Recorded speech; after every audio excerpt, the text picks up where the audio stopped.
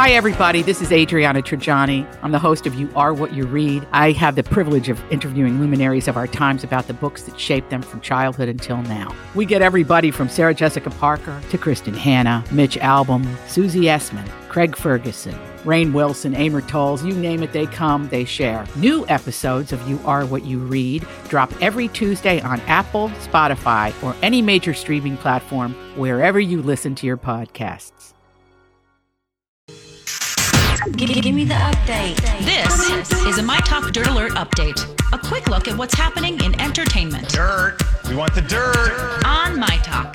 Did you want to tell me something? It seems like the second Venom film just can't catch a break. Rumors are swirling that the film Venom, Let There Be Carnage will be delayed again, this time until next year. The film was originally supposed to hit theaters in October 2020, but then got delayed to June 2021. Then June became October, and now in the latest trailer, the date simply says, coming soon.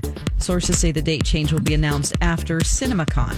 Starbucks lovers, while the chain may be out of your favorites, they are giving you one old fave and a possible new favorite.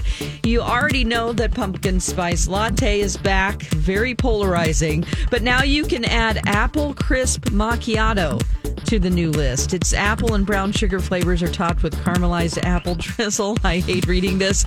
Made with apple puree. You can get it hot or iced. Last week, rumors were swirling about Disney stores closing, and today rumors became a reality. Disney announced that it was closing 57 more stores and will only leave 25 stores open after September 15th. This comes after 60 Disney stores were closed earlier this year. That's the latest dirt. More stories like this at mytalk1071.com or by downloading our app.